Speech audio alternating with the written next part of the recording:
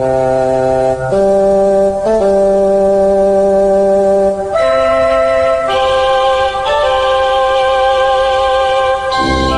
Geeks, Two Beers and a Laptop. Episode 5, Freaky Film Franchises.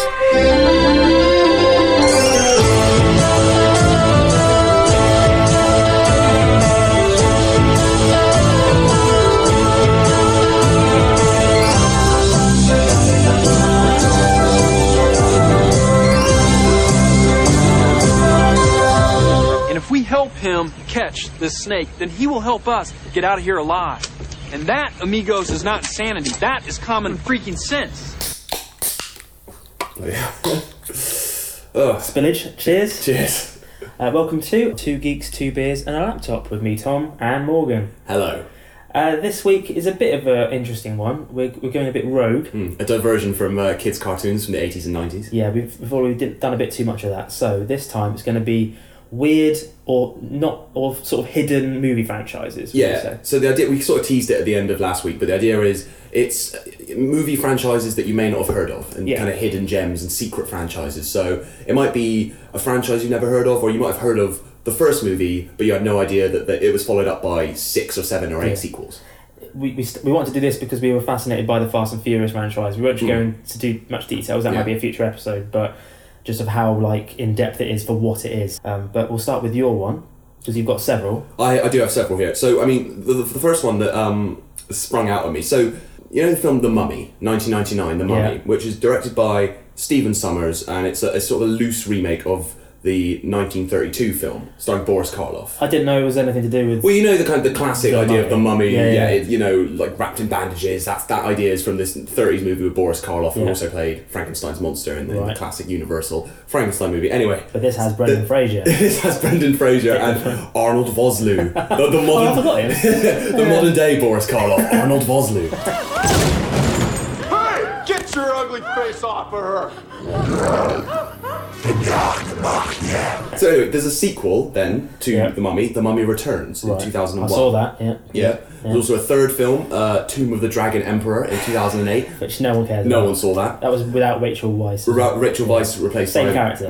by Maria Bello. Okay. I think. Look, kid, I put down more mummies in my time than you. You put down one mummy, Dad. Yeah, same mummy, twice. Then there was a fourth film in the works, never really happened, it got dropped. They're now, surprise, surprise, developing a reboot. So that'll be a reboot of a remake. But no Brendan Fraser. No Brendan Fraser, it's going to be a complete, fresh start. And then in 2002, 1 year after The Mummy Returns, you had this film, The Scorpion King, which The Rock, in The Mummy Returns, was this character Matthias, who was the Scorpion King, and he's actually a villain in that movie. But this is like a prequel that explores that character's origins. Okay. I've come for the woman and your head. And so that's a spin-off from the sequel to the remake. Alright, so that's what we've got so far. Already a bit confused. You're a bit lost. No, most people have heard of The Scorpion King. Yeah. They've heard of the first film even if they haven't seen it. I sometimes forget that was even The Rock. This is back in the day we used to take the piss out of Dwayne Johnson because of his name Dwayne. And now he's become possibly my favourite action star. This was before The Rock was the saviour of franchises. But when they would inject in... It doesn't always work. It didn't work with this, did it? It didn't work with this, and it didn't work with G.I. Joe 2, Retaliation. Yeah. But now The Rock is the saviour of franchises, as Fast and Furious proved. People have heard of The Scorpion King. They might not be aware that The Scorpion King became its own franchise. It's kind of like a spin-off franchise, and actually still a thriving franchise through direct-to-video. Really? Yeah, so The Mummy, Scorpion King came out in 2002. Okay. 6 years later, you've got Scorpion King 2, Rise of a Warrior, which... Is that still The Rock? Or? Well, no.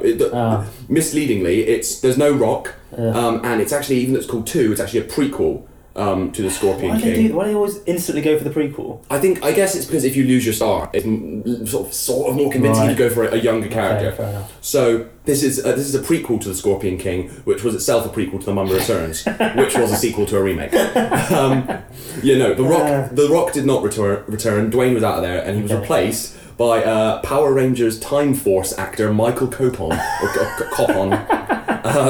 because but so I think they were aware. Which Power Ranger was he? I I'm not even sure which one he was. It was Time Force. It was, but you know. Oh right, so not classic. Not classic Power Rangers. The main one. But obviously they needed a little star power to replace the lack of Dwayne. Yeah. So Then he got in. So the main villain, Sargon, was played by Randy Couture, UFC champion, nobody's favourite expendable. There's a legend of a warrior who rose up to defend his people and became a king. Now, Universal Pictures and the producers of The Scorpion King bring you the story of how it all began. In ancient times, there arose a fearless warrior The Order of the Black Scorpions. who became the personal bodyguard of royalty. But when his father is murdered by the king, he must destroy the one man he was sworn to protect. From the director of Resident Evil Extinction and Highlander, and starring Randy Couture, comes a heroic tale of loyalty, betrayal, and revenge. The Scorpion King 2, Rise of a Warrior. I mean, the original Scorpion King wasn't exactly Citizen Kane, No. but the sequel Makes it look like it is. Yeah, exactly. I have a quote here from one critic who describes it as cheap, ugly, deadening, lacking even the common decency to be unintentionally funny. Its sheer ineptitude increasing with each passing scene. Obviously, based off of Pretty that, bad, then. based off of this warm reception that it received, and Definitely another one. huge box office receipts, they made another one. So in 2012, you have Scorpion King 3, Battle for Redemption. This one isn't actually a sequel to the Scorpion King. Okay. Well, there's always, when they do sequels and things, there's Yeah. always words like redemption or Yeah. resurrection. Superman versus Batman, Dawn of Justice. Why does it always have those kind of words in it? They bloody love a colon. Yeah. That's all I can say. So this is a sequel to the Scorpion King. Okay, so this is a third film. So this is in the a Scorpion King. So this is a trilogy. sequel to spin-off, which was a sequel to the prequel of... So it's a sequel to the prequel of the spin-off of the sequel to the remake. Okay, This one. all right. Michael Copon, he had better things to do. So Even he was like, do you know what? Copon's gone. I'm out. In his place, you've got, and in The Rock's place, you've got Victor Webster. Don't know who that is. Probably best known for his role in Mutant X. Do you remember No. Mutant X? Mutant X. Mutant X was like before the Marvel movies, before even the first X-Men movie in 2000. All the sort of rights were up in the air, so people would just make rip-offs basically. Right. So actually, I was looking up. This is produced by this guy Avi Arad, who later went on to found Marvel Studios. Oh, wow. But he made the show Mutant X, which which starred the lead guy was John Shea, who was Lex Luthor in Lois and Clark, Okay, the New right. Adventures of Superman. So Yeah. it was a real mishmash. Okay. But anyway, so Victor Webster plays Matthias in this one. Right. Again, they're bulking up the star wattage. This one actually has quite a good cast, better than the second one. It has Ron Perlman, Okay. Dave Bautista, Yeah. who's now in Guardians of the Yeah, Galaxy yeah, and the next yeah. James Bond movie, and our old favourite, little link back to last week, Billy Zane. Billy Zane is in Scorpion He gets King everywhere. 3. Behold, the great Scorpion King. From Universal Pictures and the producers of The Mummy comes an all-new movie. We march tonight. Two brothers at war. One kingdom divided. I will rise again, and you will be crushed. And a legendary warrior Your mission is to defeat my brother. defending his people.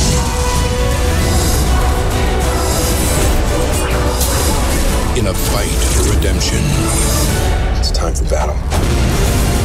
Ron Perlman, Billy Zane, featuring Kimbo Slice and Dave Bautista. The Scorpion King 3, Battle for Redemption, coming to Blu-ray and DVD, January 2012.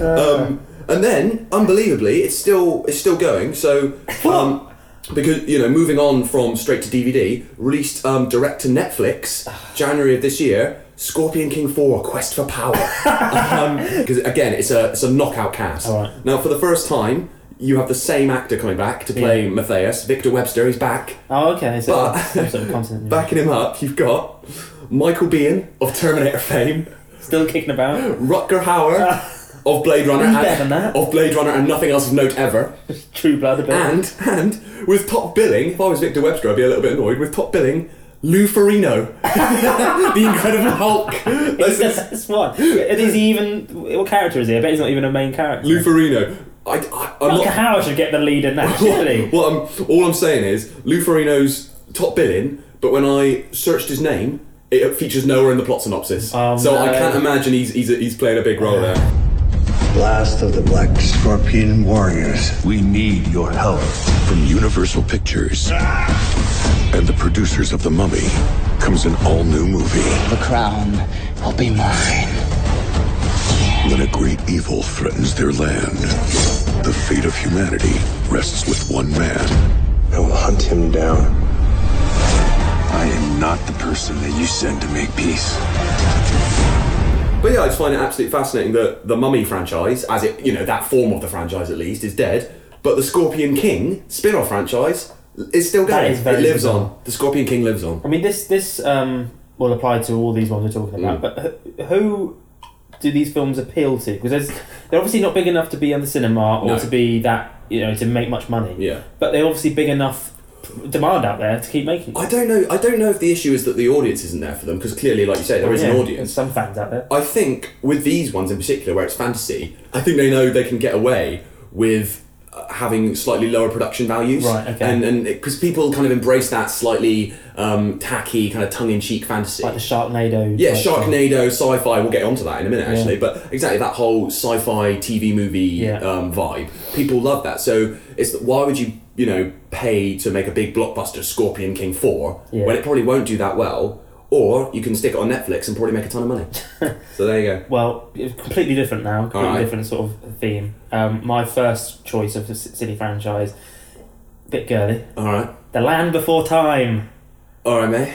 Alright, carry on. So The Land Before Time is, I remember watching these as a kid, and it's like an animated dinosaur adventure. Yeah, no, right. The first one, Yeah. right. It was Which I remember, I've definitely seen the first one. So 1988. It's probably the only one anyone's ever seen. Yeah. And it was directed and produced by Don Bluth, who was like a really renowned did he do like animator. American Tail and all that sort of thing? Yeah, he did. I'll get it up now. Yeah. He did All Dogs Go to Heaven and Right. American Tail, The Yeah. Secret of Nim, Anastasia, all really... Secret of Nim is Dragon's great. Lair, the game. Yeah. Loads of cool stuff. So he's like a big deal. Yeah. And it was produced by Lucas and Spielberg. So Right, okay. it's a lot of, But since then, it's been followed by 13 direct-to-video musical sequels. The first one wasn't a musical. No.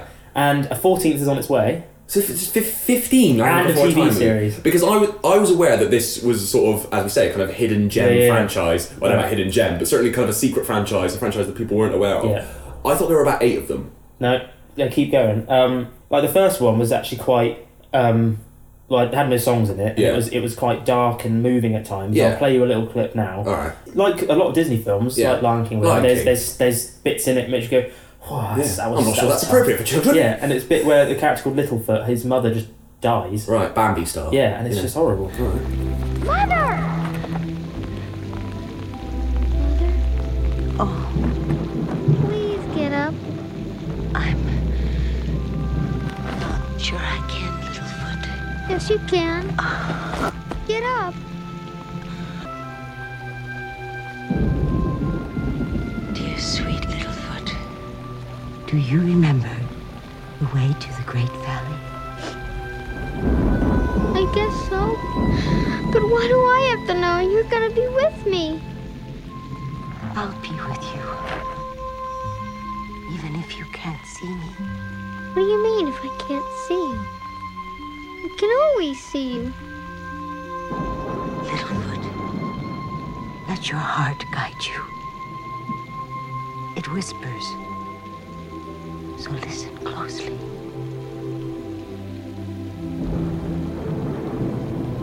Mother? Mother? That's a bit much, isn't it? The reboot. This is all this podcast is doing is making me revisit my childhood traumas. See, for me, like anything to do with mums or dads, for whatever reason, it always gets me going. Yeah. I think as a kid, Disney that love was, it, and yeah. Land Before Time as well. Yeah. So the first one was actually quite dark and moving and whatever, and it's all about a group of young dinosaurs called Littlefoot, Sarah, Petrie, Ducky, and Spike. And do all 15 movies follow the same characters? Different like actors and stuff all the way, but little dinosaurs. The first one was just about them trying to get home or whatever. But, but then I don't know what. I don't delve much into the. I don't get the plot of every single film. There's quite a lot. Once upon this same earth, beneath this same sun, long before you, before the ape and the elephant as well, before the mammoth and the mastodon, in the time of the dinosaurs. That's the basic thing. And you think, yeah, of course you're going to do a sequel. Yeah. Because the first one was probably very, A lot of great Disney movies have spawned mediocre sequels, apart from Aladdin 2: The Return of Jafar, which I've still not seen. Which I maintain is superior to the original Aladdin. Yeah. A lot of people disagree with me. We're not talking Aladdin and the Prince of Thieves. We're talking Return of Jafar. Is that the third one? There's the third one, or maybe King of Thieves. I'll have to look it up. King of Thieves, Return of Jafar, amazing. That was 2 wishes. Take your time with the third, or you will wish you had never been born. I'm getting off topic. Land of Time 2, you can understand why they did it. So they obviously went for the much more softer and slower to be aimed at like a younger audience. Okay. And then they kept releasing these on an average of one every... Because the first one was 1988. An animation takes a while to throw together. But the second one wasn't until 94.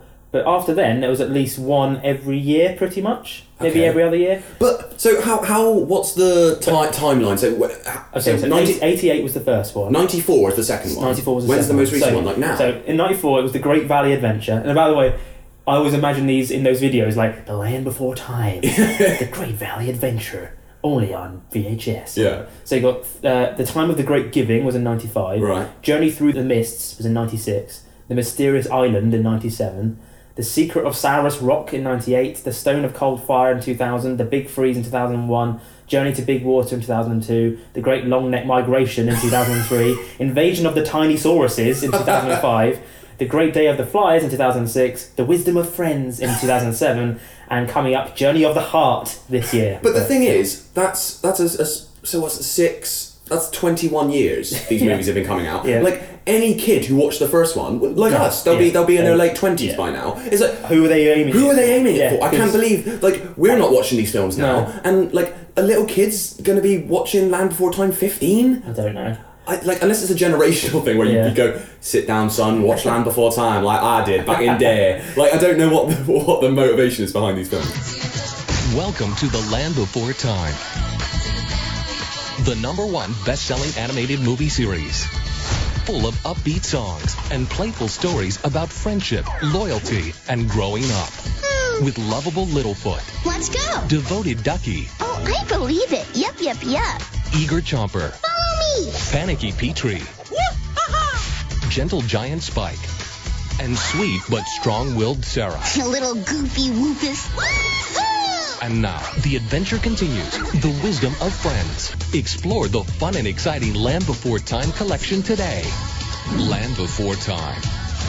So, it also had a TV series in 2007 featuring the actual cast, because I think the last few films have had the same cast members. Okay. And that had the same cast. Had 2 sing-along albums and things. Jesus. The first sequel had songs written by the Roaches, or Roaches, I never know how to pronounce them. They're like a great Irish-American trio. They're like really good. It's like, what are you getting involved in that for? And then maybe they thought it could be as good as Return of Jafar. And they had their hopes up. But it's funny, because Michael Clarke Duncan was in Scorpion King, wasn't he? I think he was. Let me have a check, yeah. Because he was in the 2005 film of Land Before Time. There we go. He was in Invasion of the Tiny Sauruses as a character called Big Daddy. Which definitely has my favourite of all the subtitles. So he was in that. Yeah, Michael Clarke Duncan was in the Scorpion King. There you go, little link. And in 2007, which film was that? That was Wisdom of Friends, that had Sandra Oh and Cuba Gooding Jr. Why are these great actors? Yeah. Cuba at that point could have done with a gig. So but Sandra Oh was in Grey's Anatomy then, so she did not need to be doing Sideways, that's Oscar-nominated movie. And so there we go. And the TV series was only 1 season, but it had 26 episodes in 2007. So not much really to say about it. It's just the fact that it's got that many films. I just find it fascinating. It's got to be second only to say like the James Bond franchise in terms of just number of movies. Yeah, I mean it's probably nowhere near in terms of actual gross. I can't imagine. Maybe they'll do the Netflix thing next. It would make sense, wouldn't it? I can't imagine anyone's buying Land Before Time 15 on Blu-ray. But maybe it's like a My Little Pony thing where there's a massive fan base out there for grown adults, but also a lot of men, like straight men. Yeah. Love My Little Pony. Yeah. There's a massive thing about it, and maybe it's the same with Land Before Time. Maybe there's a niche for everybody out there. Come on, every pony, smile. Powered up with sunshine, sunshine. All I really need's a smile, smile, smile from these happy friends of mine. All right, well, I'm taking it back now, taking back the reins, and I'm going into slightly more adult, very, very slightly more adult territory. Have you heard of this film Lake Placid? I've heard of it, yeah. Okay, so it's kind of like a comedy horror that was released in 1999, and it's about a giant man-eating crocodile. Come and get it!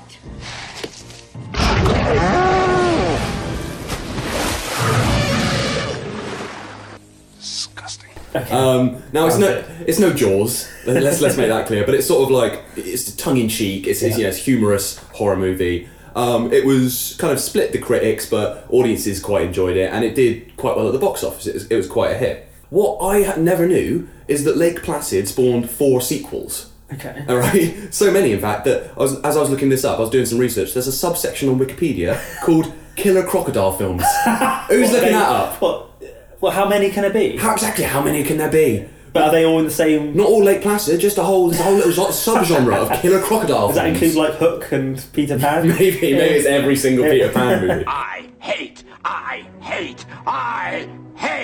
Peter Pan. But so unlike say Scorpion King, Lake Placid didn't go the straight to DVD route. Okay. It went straight to the TV movie route. So that you'll see on Channel 5 later. Exactly. But again, like it took 8 years for some reason. So 8 years on, they decided now's the right time for a straight to television Lake Placid sequel on where else? The Sci-Fi Channel, as we said. So there was Lake Placid 2 starring John Schneider of Dukes of Hazzard and Smallville fame. Come fall in love with Lake Placid all over again. I got into this so I could meet sexy eco-warrior chicks who don't shave their legs. Come for the fishing. Think you better get another harpoon ready. John Schneider. After a while, crocodile. Sam McMurray. Let's strap up and go kill us a croc. Cloris Leachman. Till you get yourself a warrant, you can go piss up a rope, Columbo. Lake Placid 2, the unrated version. Learned it in the Boy Scouts. Not so tough now, are you? Own it now on DVD. 3 years on, 2010, you get Lake Placid 3, which is directed by this guy, I love his name, Griff First. Griff First directed it. So they didn't bother creating a funny name for that, or just Lake Placid 3? Just Lake Placid 3, then it stars such luminaries as Emmerdale actress Roxanne Pallett. Really? Yep. In these still waters. I bought a new bikini for this trip, so I have to use it, whether the water is freezing or not. Lurking below. How many elk did you say you lost? Too many. I'm starting to think it's not a poacher. A new breed of terror. There's nothing in that lake bigger than a trout. Has evolved.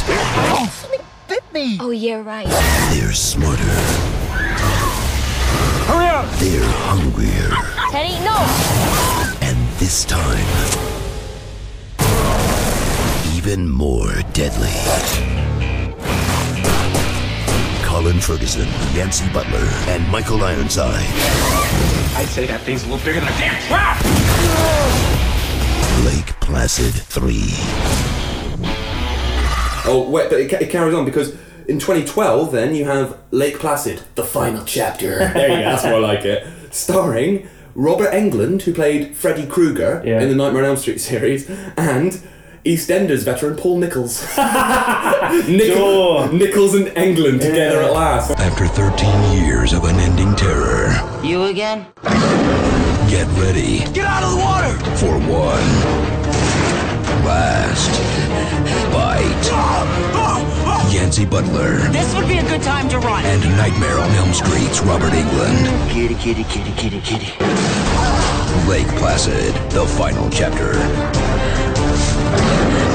On DVD.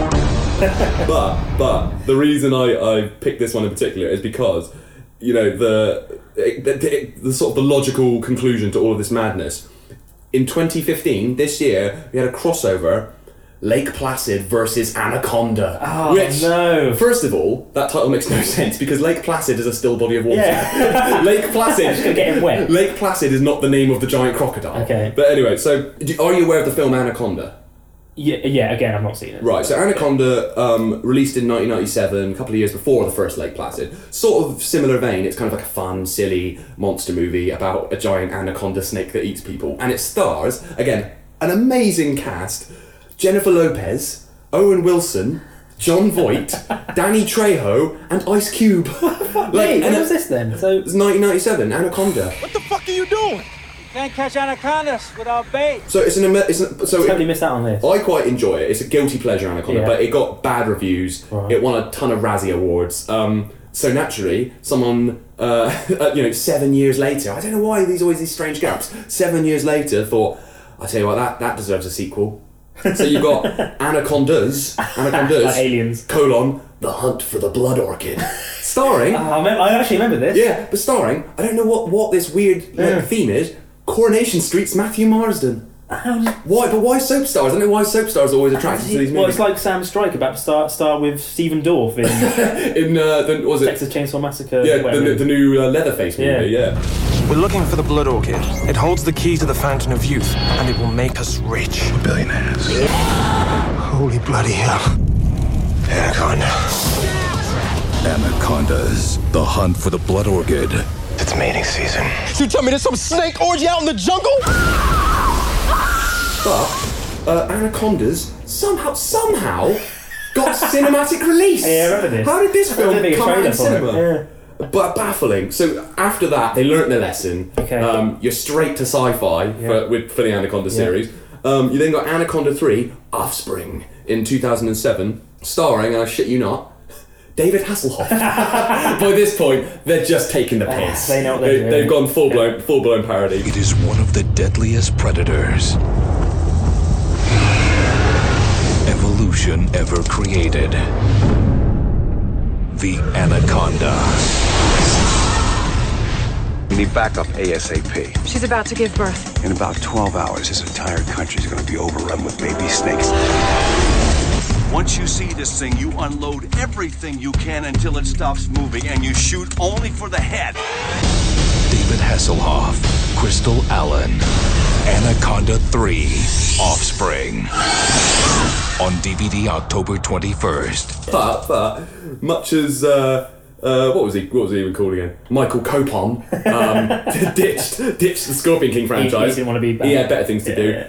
Even Hasselhoff wasn't around for Anaconda's Trail of Blood in 2009. It plummeted to such a low, and Hasselhoff was replaced by Lyndon Ashby, who played Johnny Cage in the first Mortal Kombat movie. First, it was discovered.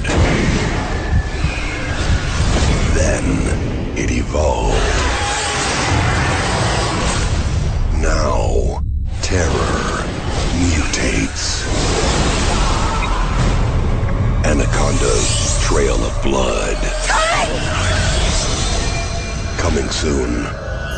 So all these are technically in the same universe, the Anacondas and the Lake Placid. It's another one, the shared universe, right, the Anaconda Lake Placid universe. And Lake Placid versus Anaconda, again, doesn't make any sense, was released, or it was aired, in April of this year. And the plot brief is killer crocodiles and giant anacondas clash in this thriller about corporate greed and science gone wrong. See, everyone says they're shallow, it's about corporate greed.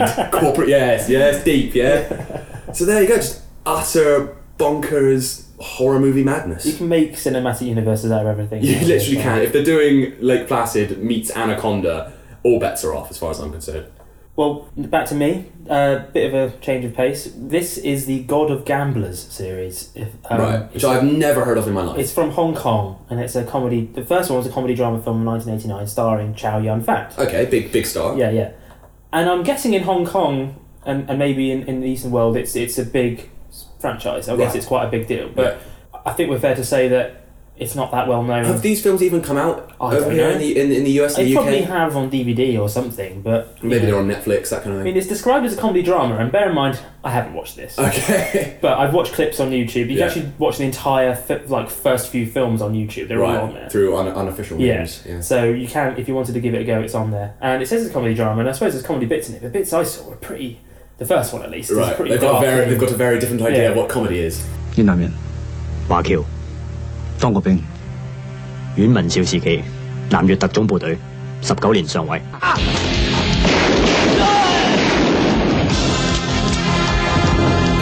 I'll do a description of the first film and then I'll get on to the rest of the film. Yeah. So the first one is about this world-famous gambler called Ko Chun. Which is Chow Yun-fat. Yeah. Right. And so renowned and talented at winning various games of chance that he is referred to as the god of gamblers. Can I just interrupt? Can you be talented at winning games of chance? I'm not sure you can. Deal or no deal. Moving on. Yeah. He keeps his identity secret from the public and avoids taking photos so his face isn't recognised, like, I don't know, Banksy or something. Right. But is known for three characteristics. His slick back hairstyle, his love of Fedora brand chocolate, or Theodora brand chocolate, and his jade pinky ring. Alright. Make of that what you will. If people know his characteristics, he's not doing that well at keeping incognito, is he? But alright. A basic plot, he has lots of rivals, he accidentally gets struck on the head by a fan, not a spinning fan, a fan, fanboy. A fanatic, yeah. He loses all his memory and he becomes a bit like Rain Man, and this bloke that accidentally hit him realises he's good at gambling and names him Chocolates just because of his love He loves of chocolate. Alright. But he realises he's good at gambling and uses him and whatever. Okay. But assassins, who are his rivals, are still coming after him. Okay, of course. And eventually, after a lot of bloody fighting and his wife his girlfriend gets killed, he eventually gets his memory back. And he takes part in a big game of 5-card stud between him and some rivals. And apparently he gives his rivals special glasses that help him cheat on the game. But then he himself uses special contact lenses himself to double cheat. Why but it's back in 1989, so how they had special contact lenses back then, I don't know. Why does he help his right? Why doesn't he just use his powers of skill to win? I think it's because he wanted to. He was at one point he's faking that he lost his memory and he's trying to get back at these people. Right. It's probably a lot easier if you actually watch it. Yeah. But anyway, so you had the God of Gamblers series. So you now got God of Gamblers 2, Sweet Chocolate. Something like that. Sweet like chocolate. You've got the God of Gamblers series, which is the official series. Then you've also got loads of spin-offs and parodies, which then spawn their own sequels. How many God of Gamblers so we'll do the official God of Gamblers series first. Baffling. So the first one is 1989. Yeah. Second one, God of Gamblers 2 in 91. Alright. That film continues where the original left off. This time... this is when it gets really complicated. It's already complicated. Yeah. Okay, so in between... Before this one came out, in 1990, there was a spin-off called All for the Winner. In between 1 and 2? Yeah. Right. So it's a parody, and there's Stephen Chow who plays this Saint of Gamblers character. Yeah. And then the second one, it continues where the original God of Gamblers story left off, but it brings back Stephen Chow's character from All for the Winner. Chow Yun-fat didn't appear in this film. So there's God of Gamblers. Yeah. Then there's a parody. Yeah. And then there's a sequel to God of Gamblers, which features the character from the parody. But that's like if you did a new James Bond movie featuring Austin Powers. Yeah, That's exactly. bizarre. But Chow Yun-fat's character did show up for a brief cameo appearance using archive footage, if you want to count that. Okay. Then you had God of Gamblers 3, Back to Shanghai. Right. I think that was 92. Then you had God of Gamblers Returns in 94. Also, this is when it gets fucking ridiculous. Also released under the name God of Gamblers 2, but not God of Gamblers 2 Roman numerals 2. So this is the true sequel to the original God of Gamblers film. But this is God of Gamblers 4? Yeah, so God of Gamblers Returns is the first one that Chow Yun-fat came back. Oh, okay. So you had God of Gamblers 2 and God of Gamblers 3, which were technically not the official sequel, but they kind of are, because they're not the parodies. So God of Gamblers 4 is the official sequel to God of Gamblers. Yeah. God of Gamblers 2 and 3 don't count, but God of Gamblers 2 features the character from the parody of God of Gamblers 1. Yeah. Alright. Then you've got God of Gamblers... Just so I'm up to date. Then in 97 you've got God of Gamblers 3, the early stage. We've already had a God of Gamblers bloody 3. This is God of Gamblers 3 2. Yeah, but this one was a successful prequel to the original God of Gamblers. Oh, this is even worse than the Scorpion King. And it's starring someone else as Chow Yun-fat's character. So again, it's not even... And it says, it may be assumed that this is a reboot to the God of Gamblers series. Just assumed, by the way, because of the inconsistencies with the previously established story of God of Gamblers. Wait, this is God of Gamblers 3? Yes. So God of Gamblers... The second 3. So the second third film they made is also a prequel and a reboot. And a reboot. Yeah. And people say Hollywood's bad. And then they released last year From Vegas to Macau. That's how you pronounce it, I think. Macau, yeah. This film once again stars Chow Yun-fat as a gifted gambler, though his character in the film's plot is unrelated to the God of Gamblers series. However, Chow, in a dual role, makes a cameo appearance as the original God of Gamblers, Ko Chun, at the end of the film. So it's sort of like a remake, but he features as his character from the originals, but the same actor. Yeah. So he's in 2 characters. And then they've got From Vegas to Macau 2 coming out this year. Which is a sequel to the remake, but sort of a spin-off. Yeah. Oh. We haven't finished. Oh, what? This is the spin-off. So remember you had All for the Winner in 1990, which was the one which... That was the parody that later became part of the main series. Yeah, then you had, in 91... There are sequels to this? Yeah, whoa. Then you got The Top Bet in 91, which was a spin-off of All for the Winner, which was the parody, with only several characters from the original reprising their role, including Stephen Chow, who made a cameo appearance. And then you had Fist of Fury 91, which is Stephen Chow's character as a cameo appearance, so again, it's in the same universe. Another spin-off, though. Yeah, and then Fist of Fury 91 2. Right. That's just a sequel to the one I just mentioned. But because it's called Fist of Fury 91, is that a remake of the old Bruce Lee movie, Fist of Fury? Yeah, probably, yeah. So it's probably a remake of that as well? Yeah. Then you got Fight Back to School. It's not a real spin-off to the Gold Gambler series, except the main characters are played by the same actor duo as in All for the Winner. So that's sort of like a sister franchise. Then you got Fight Back to School 2 and 3. And then you got Saint of Gamblers, which is a spin-off of the All for the Winner series. And then you got My Wife is a Gambling Maestro, a parody of the first film. The very first. The parody of All for the Winner, which was a parody of... A parody of a parody. Yeah.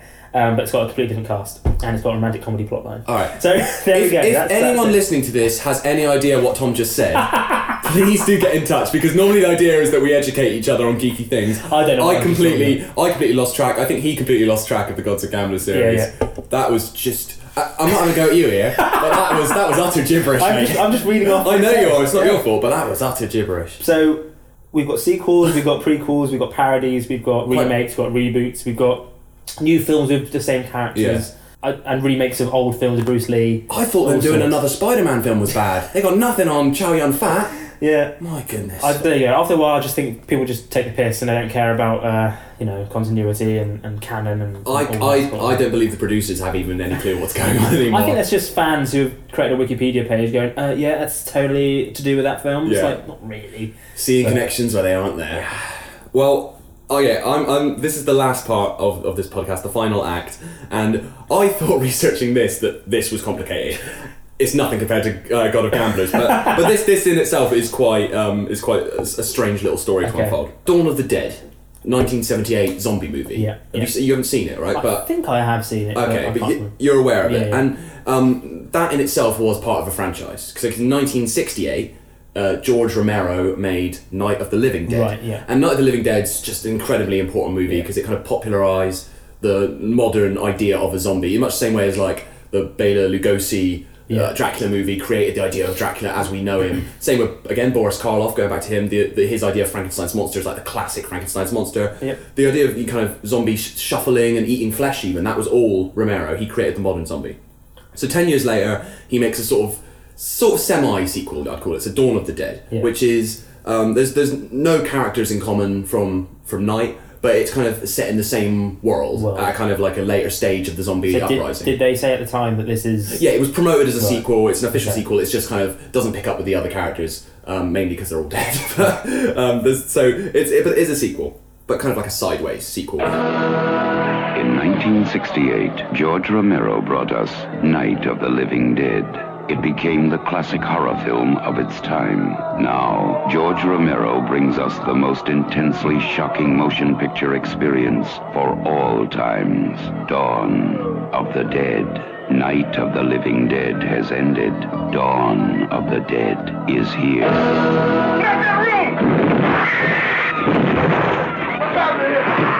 It gets up and kills. The people it kills get up and kill.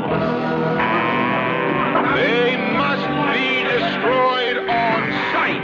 When there is no more room in hell, the dead will walk the earth. Dawn of the Dead. Then in 1985, there's another kind of sequel along similar lines. No direct ties, but it's set in the same world, which is Day of the Dead. And those three are kind of considered Night, Dawn, and Day. They're like Romero's classic zombie trilogy. I'm with you. there's then a couple more films he made later on in his career, which is Land of the Dead and Diary of the Dead. We don't really talk about those. But then there's also remakes each, but like each is like an individual unconnected thing. A remake of Night, a remake of Dawn, and a remake of Day. So and they're not in the same they're not in the same universe. They were all produced individually.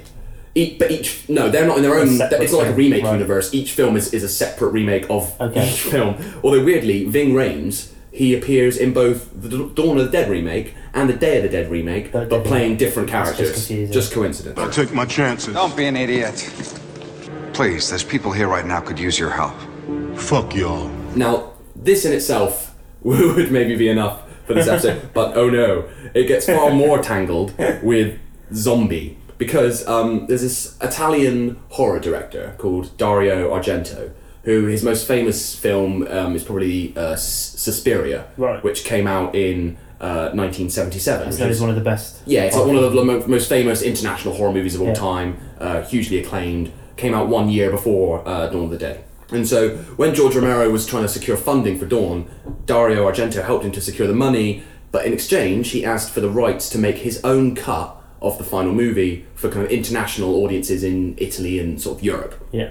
So Dario Argento then re-edits Dawn of the Dead. He puts in new music, he takes out certain scenes and releases it in Italy and Europe under the title Zombie. Now that's weird enough, but here's where it gets really odd, because in 1979, then 1 year after Dawn/Zombie came out, there's another Italian director, Lucio Fulci. He makes Zombie 2, which was marketed as a sequel to Zombie, which is Argento's cut of Dawn. Okay. And again, it's pretty much a standalone movie, and it's actually called, it's such a standalone movie, it's called Zombie Flesh Eaters in the UK. So in the UK, it wasn't treated as a sequel to Zombie, but in Italy, it was promoted as a sequel to Zombie. They're coming back to life. They're everywhere.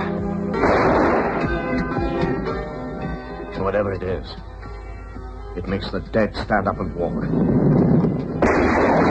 Then in 1988, you've got Zombie 3, also known as Zombie Flesh Eaters 2, and this is where it gets really complicated, because I have to directly quote the Wikipedia entry here. So it says, Zombie 3, open brackets, also known as Zombie Flesh Eaters 2 in the UK, close brackets, is the 1988 follow-up to Zombie 2, itself an unofficial sequel to 1978's Dawn of the Dead, open brackets, released in Italy as Zombie, close brackets.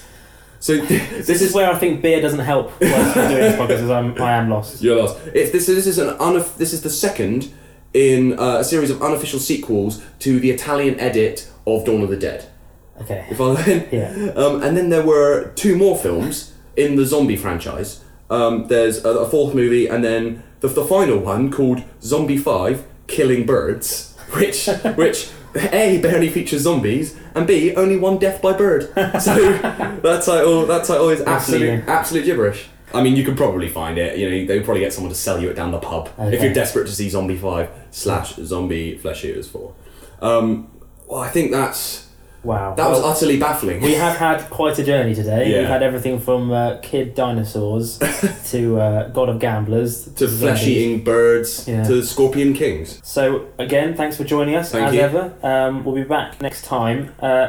It's going to be... we're going to stay away from the kids' TV show type thing. For a little bit. It's kind of kids' TV show. I consider it to be a kids' TV show. Rude. Morgan is known as a massive Doctor Who fan, and he's going to be teaching me all about it, because I pretty much know nothing. I'm gonna present Tom with a sort of beginner's guide to Doctor Who, how you should start watching Doctor Who if you've never really watched it before.